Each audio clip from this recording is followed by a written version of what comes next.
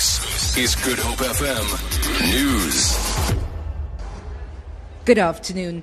The South African Communist Party has reiterated its concern about the slow pace of transformation in the media.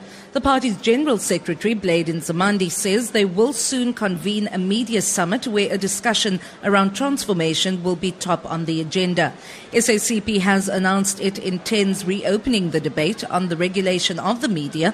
Nzimande says although this is not an alliance position, the Communist Party wants to push for regulation of the private media. We think it's totally inappropriate. We want to argue for independent regulation of the media. It can't be everybody is subjected to independent checks and balances, and then there's a section of society which is so influential only intends to do self-regulation.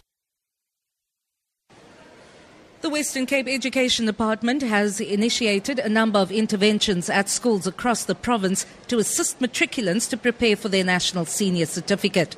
Matrics have 4 months left to prepare for their final exams. One of the interventions is a winter school program aimed at assisting grade 12s in higher enrollment subjects. The department has also organized Safe Schools holiday programs to keep learners engaged and supervised over the holiday period.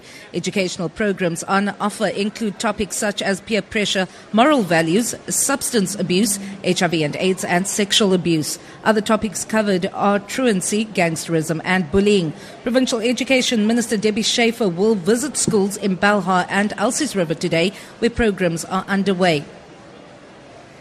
The Western Cape Department of Transport says repairs to the infrastructure at Chapman's Peak Drive is well underway.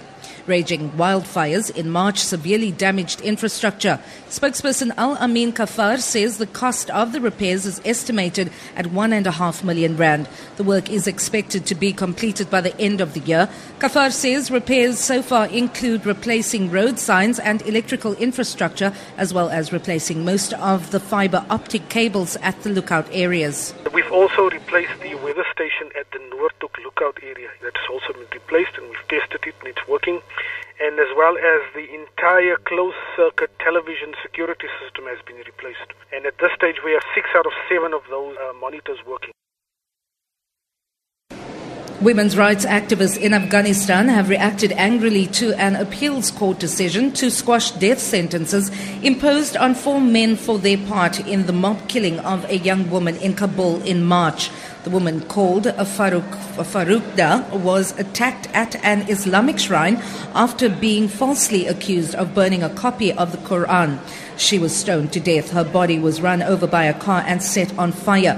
Kimberly Motley, an American lawyer in Afghanistan, acting for Farukda's family. I'm extremely surprised and disappointed. I'm very concerned because this happened in a very closed hearing. It wasn't transparent as the first court was. And so there's questions as to why this even occurred, where the sentences were basically converted in secret. For Good Hope FM News, I'm Vanya Kluter-Collison.